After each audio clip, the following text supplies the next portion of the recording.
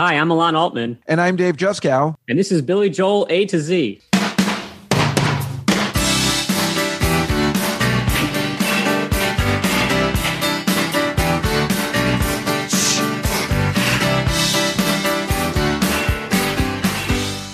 Hello, everybody, and welcome to Billy Joel A to Z. Today, talking about the actually, with no irony intended, classic Billy Joel song, Allentown. Allentown is the lead track off Billy's self-proclaimed favorite and eighth studio album, The Nylon Curtain. The song was the second song released off of the album in September of 1982. Yet, as popular as it was, it only peaked at number 17 on the Billboard charts on February 5th, 1983, after spending 22 weeks on the chart, which is odd for something that didn't seem to be quite popular, even though we know it's very popular. In the rankings, Christopher Bonanos, our good friend now, in his 2015 Vulture article, out of 121 songs, Elon, where do you think this very odd man, giving you clues all the time, puts Allentown? You said he's a very odd man, so now I'm like, oh my gosh. See, that's the clue. Really? Oh, man. Okay. I know what my ranking is for this song. I have a really good ballpark of it. And so I know I'm supposed to guess what this guy thinks. And that's like a next level thing. Honestly, anything out of the top 20 would be shocking to me. So the fact that you're shocked, I'm going to guess that he said this was 38. He's going with 51. We have a bone to pick with this guy. Yeah. And of course, after we finish all of our A's, we will have him on, which should be very interesting. The 2017 Newsday article by Glenn Gamboa has it at least at 18 of 124. That's a little more normal. And as we love to go, the fan ranking, where we believe it belongs out of 121 songs, is 14th. I think that's perfect. I was going to say, this is like my number 10 best Billy Joel song. Somewhere in like the 10 to 12 range. So 14, those fans have it right. I agree 100%. It's definitely in the top 20 for sure. And quite frankly, I mean, the powerhouse of song, even though it only reached 17, it's a classic, epic, legendary Billy Joel song and probably belongs in the top 10, like you said. But I'm good with 14. That makes a lot of sense because we're probably not thinking of some of the ones that need to be in the top 10, and this might fall out of it. But 14 is good. When this album first came out, it was my first year of college. I mean, it came out in September of 82. I'd just gone to college. And I have the album on vinyl, and I must have played Allentown, I don't know, so many times. Everybody started to get angry in my dorm room because I just kept playing it, and I kept playing it loud, and I loved it. And I didn't even know what it meant. I didn't know what it was about. I wasn't paying attention to the lyrics. When I first heard it, I was only listening to the song itself, the melody, the unbelievable way that Billy Joel can make a song about closing factories down and the agony that everybody's facing in the U.S. into a really fun song to sing. It makes no sense. I mean, this is why we do the podcast. The guy is truly a musical genius. And it's very unlike Bruce Springsteen, who does the exact same stuff, and yet I cannot understand. His stuff is too sad for me, and here is Billy Joel teaching us the same things with a little bit more uplifting energy. And I prefer that. I totally agree. The song is bleak if you look at the lyrics, but it's so damn catchy and sounds so different from anything else that it just works. And then after you get it stuck in your head, then you hear the lyrics, and then you start feeling kind of sad. Like it gives me emotions when I hear this song. I'm the farthest thing from coming from a small steel town in the middle of Pennsylvania. I don't know what that's like at all, but I can still somehow relate to it. And I think a lot of people felt that way. Yeah, I agree. Well, at first, of course, they didn't. As you might remember, in Allentown, they were furious. And then all of a sudden, everybody was like, I don't know, it's a pretty good song. And then they gave him the key to the city. Remember, he wanted to talk about, I mean, if we were in doing the research again, you saw that he wanted to title it Bethlehem, but nothing was rhyming with Bethlehem. So he felt better calling it Allentown instead. But the song was written technically about Bethlehem. Yeah, I love the story. And Billy tells a lot of interviews about how this song came about. And it's really fascinating because so much of it was about word choice, which as comics, we can totally relate to. Like he started writing this song in the 70s, originally about Levittown in Long Island. And then he realized there wasn't a lot to talk about Levittown. He just had a tune and the song and the name Levittown. Then he heard about what was happening with the steel industry and thought, okay, Bethlehem, that's where the big steel mill is. But Bethlehem, like you said, doesn't rhyme very well with stuff. So he went to the next door town, Allentown, and that had a good rhyme with it. It sounded good lyrically, and that's what he went with. Well, he was staying at the Bethlehem Hotel. They were playing there in the 70s. So that's why he was coming up with Bethlehem. He was staying at the Bethlehem Hotel. The funny thing about him is, here's the first song maybe ever he wrote about somewhere other than Long Island, right? And so Springsteen, you say to yourself, he made an album called Nebraska. And you're like, well, see, he did it too. He went outside his butt, but he didn't. Because in the song, Johnny 99 from Nebraska, Springsteen says, well, they closed down the auto plant in Mahwah late that month, Mahwah, New Jersey. The guy can't get out of Jersey. At least Billy Joel went, 100 miles further and came up with something else. Because it would be hard for people to, anywhere that lives, because of what we know of Long Island in just your head, if you're not from Long Island, it's very ritzy. And and we only know from Billy Joel they got fishing problems. But, mostly you're thinking what kind of problems they have, that you can't make a song about the struggles of Long Island unless you're Billy Joel making about a fishing town. So it's a smart move to move out a little further into the country, even if it's not that far, and talk about problems elsewhere. It was a smart move. And the funny thing is, when I think about that album, when I remember picking it up, and, there was no internet or anything, and I remember seeing that back cover with him bearded, sitting in the suburb with the newspaper and the cup of coffee. And remember, this is right after the Glass Houses album, where he's in a leather jacket, throwing a rock at the house. He's like, yeah, it's still rock and roll, baby. And then all of a sudden, 2 years later, he's like, well, now I'm a father. And I don't even think it was a father. I'm just saying, I didn't understand the look. And then when you hear the album, you get the look. But it's such a departure from what he was giving us, and he was only 33, but when you see the picture and you hear the album, you think he was 43 to 53. Yeah, he's so grizzled. He did what a lot of famous people do, is when they get to a certain level of fame, which he finally did with Glass Houses, where he's like, now I got to think about the little man, the poor guy in this country. And so he put on his weird hat, and he had a bindle, and he went down the railroad track and crossed the country looking for poor people to sing about. Well, it was very smart. If you take somebody like, let's just as an example, Steve Martin or Tom Hanks as actors, and why do they have staying power? Because they matured in their acting ability, in their comedy. Tom Hanks taking on a little bit, obviously more mature roles since, Bachelor Party and Spring and Splash, and Steve Martin going the same way. They've matured perfectly, which a lot of other comic actors weren't able to do, somebody like a Chevy Chase or something like that. And Billy Joel, after you put out all these albums where you're like this tough punk guy, just even at the ripe age of 33, takes it down. He says, if I mature now, I can have staying power for a very long period of time. And this album is a very smart move. And then again, when you think of it, just 1, 2, 3, The Stranger, 52nd Street, Glass Houses, and then sometimes you forget about The Nylon Curtain, but it was nominated for Best Album of the Year, along with the 52nd Street winning, Glass Houses being nominated, The Nylon Curtain being nominated, and The Innocent Man being nominated. Geez, that's 5 albums in a row that just kick ass. You really would think after Glass Houses there would be a lull. And this is why we do the podcast. This is what makes Billy Joel unbelievable. The guy's never had a bad album since The Stranger. Yeah, he had such a long, sustained peak. That's so hard to do. There are some artists that come out, they'll have a great debut album, and then they just slowly get worse over time. And he started slow, but when he hit that peak, he stayed there for a long time. It's almost unheard of. And every album, whether you like it or not, has hits that by heart. And it's really fascinating, and especially to take a piece like Allentown and an idea like that, and to make it a hit. If you saw did you see the performance in Long Island in 1982 when he did it live?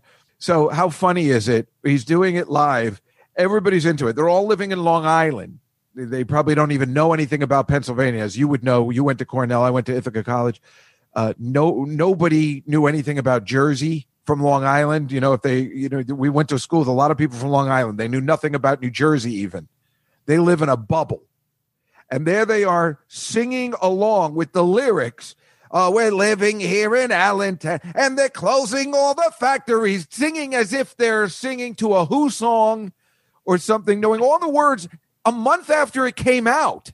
It reminds me of like when I'm singing it, in college, singing these ridiculous lyrics that don't make any sense again if you're singing it as a joyful song. It reminds me of when my dad came into my room when I was singing Copacabana by Barry Manilow, and he goes, "What the hell are you doing?" And I'm like, "Oh, I'm just singing this new Barry Manilow song." It's an odd song for a kid to be singing, and when you think of it, it is. Her name was Lola. She was a showgirl. So it's the same thing. If I was that age and singing, and you had kids who were 7 or 8 or 10, and they're singing, "Met him at the USO," and your dad comes like, "What the hell are you doing?" It's fascinating. You're totally right. And the other thing that I think would cause a parent to worry about this song is if their kid not only liked the song, but really liked the music video to this song. Okay, let's go there. It is the most homoerotic thing I've ever seen. Billy Joel himself is on record saying it's gay, really gay. You don't even when, again, I was alive when that video came out. Nobody even thought about it. Every music video was gay back then, with the dancing and the pirouettes that guys would be doing, and you just didn't think of it. And he's like, we didn't even notice it at the time. The director, Russell Mulcahy, I think it is, he was like, yeah, now you mention it, was pretty gay. It's so crazy to me because I always thought that like Madonna was the first one to put shirtless naked men in her music videos, but really Billy Joel, she just stole his thing completely. This video starts out straight. I don't mean straight in a gay straight way. It starts out following the story of the lyrics. It has these nice montages of people coming back from the war and working at the steel mill. And then about 2 minutes in, you get the naked guys in the shower, all greased up and muscly, not just normal guys who might work in a mill, but the biggest muscular guys. And then by the end of the song, there's a whole modern dance number that takes place. There's a guy in Hanes underwear twirling fiery batons. I couldn't even believe that when I saw that. I forgot about that. He comes in like little shorts with a flaming baton. And it's just like, I think the point of the song is that there were no jobs at the steel mill, so everyone had to get jobs as Broadway dancers. Yeah, clearly. And they're the most attractive coal workers anyone's ever seen, with butts to match. I mean, and the worst actors. Remember when that one guy comes out of the shower and he gets let go, and the other guy's in the shower, he goes, "Darn it." And he hits the thing. It's like the worst acting you've ever seen as well, but they weren't hired for acting. No, they were definitely hired because they had nice pecs. They were hired for the shower scene. Apparently, MTV aired an edited version of that because of the nudity in the shower scene. Yes, very important to do. Meanwhile, MTV would have been, even though they were ahead of their time, they would have been way ahead of their time showing men's butts other than all women. I mean, it's just so funny. When MTV, everything about MTV was making sure you had a scantily clad woman in it, even if it's a women's song like Stevie Nicks or Pat Benatar. Billy Joel decided to go the opposite way. Very strange. So it's funny how different the song Allentown is and the video Allentown is. Like if you ask someone, do you like Allentown? If they said, well, not really the song, but I love the music video, you get an idea about that person. And it's like the exact opposite of Saturday Night Fever, where if you love the movie, it's very different than the song Saturday Night Fever or Staying Alive. It's like if you like the soundtrack versus the movie, they're very different. The movie is very hard-nosed, gritty kind of thing, like the song Allentown. And the songs are all just, disco. Excellent point. Well, that's what people will never know when they watch Saturday Night Fever now, is that those were popular songs of the time. It's weird, especially, again, living during that time when all these tough guys are doing a line dance in the middle of the show. They're doing the hustle. We all did that back, and it was totally acceptable. And in a way, wouldn't it be great if clubs did that everybody knew the dances and you could just have a good time, and guys could dance and feel comfortable dancing. Everybody knew the moves. It's like being at a bar mitzvah when it's Macarena time and you're like, I can handle this one. Well, that was the thing when that was around my bar mitzvah time when Saturday Night Fever came out. So we all knew the dances. It was very convenient. So you mentioned how Allentown embraced Billy Joel, but at first the city of Allentown was really against this song, and specifically their mayor, Joseph Dodonna, who really did a lot of politician flip-flopping around this song. At first, he really came out against it because it made his city look bad. Then when he saw that the song was really popular, he gave Billy Joel the key to the city. And then he asked Billy Joel through a newspaper article to give the city of Allentown the royalties to this song so that he could put it into some kind of fund for scholarships. And Billy Joel turns him down and said he only supports Long Island charities. Is that true? Yeah. Wow, that's badass cool. Because this guy was such a fucking dweeb about it. Like, you made all this money, and if you really love Allentown, where you're a big legend, by the way, maybe you should give some of that money to us over here. Well, apparently in 83, when he did 2 concerts, or he did one big concert at Allentown or in Bethlehem, he got a 5-minute standing ovation and performed Allentown twice to open the show and to close the show. Isn't that funny? I read about that. Isn't that unbelievable? It's just so funny when I keep thinking about seeing him in concert doing Allentown and us loving every minute of it. As soon as that whistle blows and you're all like, whoa! And it's just so weird when you hear the song. We're like, why are we so gung-ho about it? It's so ridiculous to get all excited about singing about this town that's falling apart. Look, this guy's unbelievable. This Billy Joel character. He's okay, Speaking of playing this in concert, this is his 5th most played song in concert. He has played it a documented 679 times. Really? So he still plays it up until now, like 2021 or so when we're... He never misses it. This is a concert staple. It is always there, just like Piano Man is always there. That's interesting. I would actually think at this point maybe he would retire, but that's how still popular it is. What is it, 40 years later? My goodness.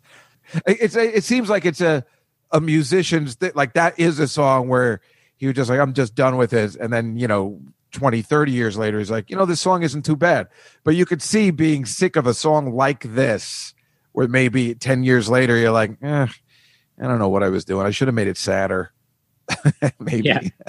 Well, you could tell when he's sick of it if he's not singing the ooh, shh. He didn't do that. He's not into it as much as that show from Long Island in 82, where he's doing all that vocally. He's got his one guy banging on a pipe, really getting into it. Yeah, the sax player. Yeah. It was great. That was a great performance. Yeah, he was just so into it. It's his new song off his new album. Makes a lot of sense. That's the way artists like to work. Do you think this song helped Allentown ultimately or hurt it? Oh, I think it absolutely helped it. Absolutely. If Germans are coming over here, or somebody who are from Russia after he plays Russia, don't you think they're dying to see Allentown? Oh, that is pretty funny, though, because they're like, okay, so we got to hit New York, and we will go to Miami and Los Angeles and Allentown. Right. Oh, that's on the list if you're a Billy Joel fan. And boy, are you going to be disappointed.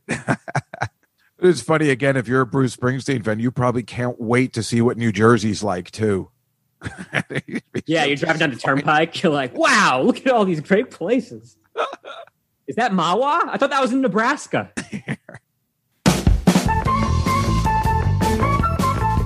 All right, it's time for the trivia portion of the show. Dave, do you have a stumper for me? Yes, I do. I was going to go 2 different directions. I can't decide, but I think I'm going to go with this. What is the number of male naked butts in the Allentown video? Well, I watched the video 2 times, and the second time I specifically wanted to see if there was any frontal nudity, too. And I think there might be a glimpse of it, I will say. There might be one partial penis. But as far as how many butts there are, I'm going to guess 3. The answer is 4. 4.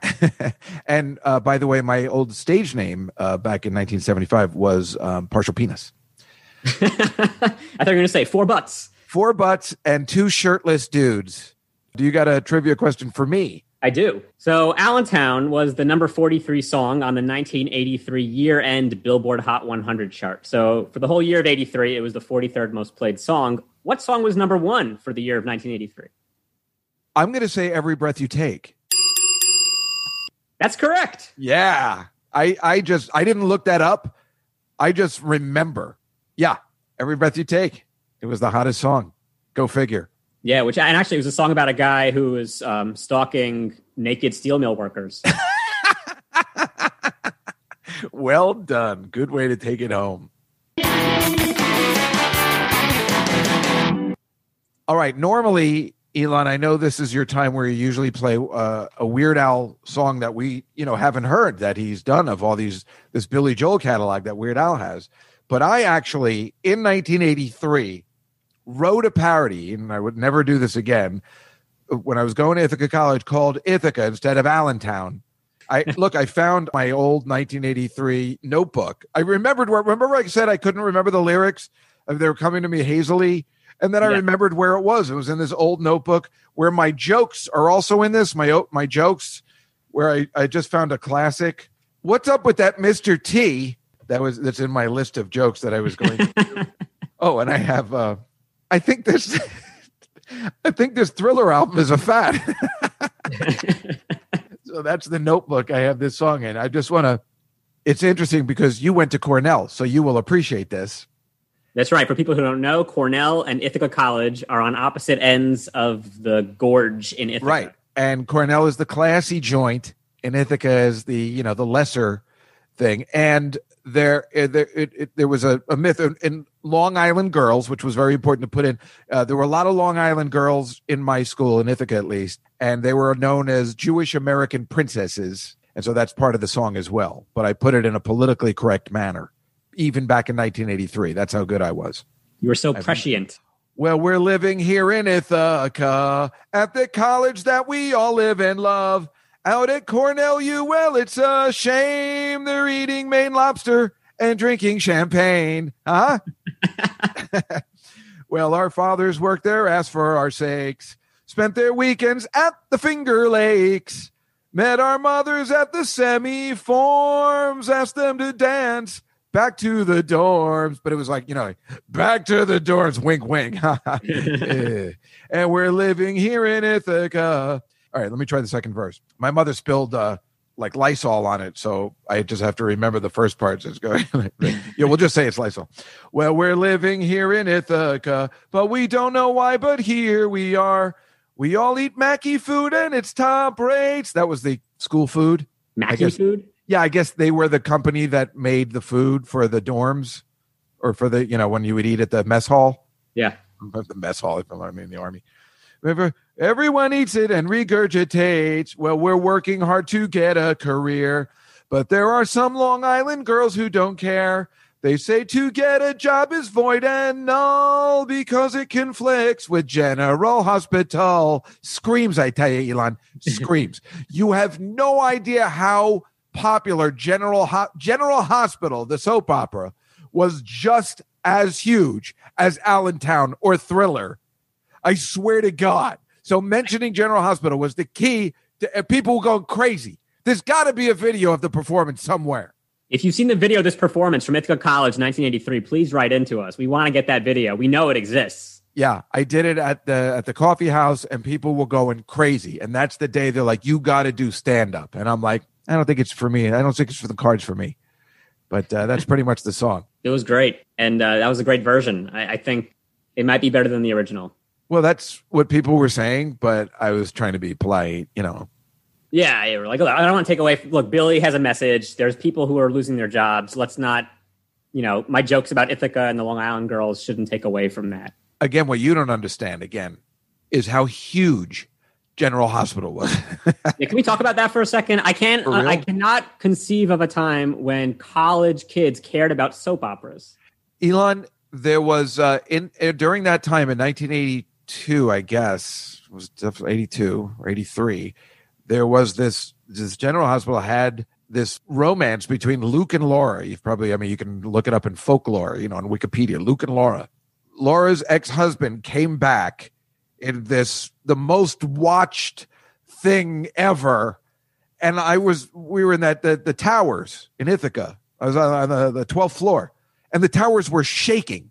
It was at 3:00 in the afternoon. Everyone was watching. It was that big. I'm talking about boys and girls, mostly girls. So putting the word General Hospital in a song was the smartest thing I could ever do in 1983. I'm surprised Billy Joel didn't do that. Yeah, I'm surprised too. What an idiot. That guy knows how to capitalize. He should have had a General Hospital song. Yeah, you would think, but he was too busy. Where can I put in the word USO? He did teach me a lot. These are my favorite type of Billy Joel songs. So I love when the more of them he has, the better. I want to hear more about the working man and how pissed off young people are and about how there's not enough coal in the ground. Yeah. Because those guys in that video definitely look like they were ready to mine some coal. Yeah. If only there was some coke, they'd really be into it. Iron and coke and chromium steel. With those lyrics, I don't know what coke was. I had to look that up. Chromium steel. I didn't know these things, but Billy helped me learn. Yeah, it's the precursor to We Didn't Start the Fire. Right. This is just like one topic, and then he was like, what if I did 1,000 topics? That's right. He loves teaching us about history. Well, folks, that was Allentown. If you like our podcast, be sure to leave us a nice review. We release new episodes every Tuesday and Thursday, so make sure you hit subscribe so you never miss a single song. Follow us on social media at Billy Joel A to Z and give us some feedback. Have you been to Allentown? Is it a dump? Are you German? Do you want to hear Dave sing more often? Let us know. Until next time, I'm Alon Altman. I'm Dave Juskow. And this is Billy Joel A to Z.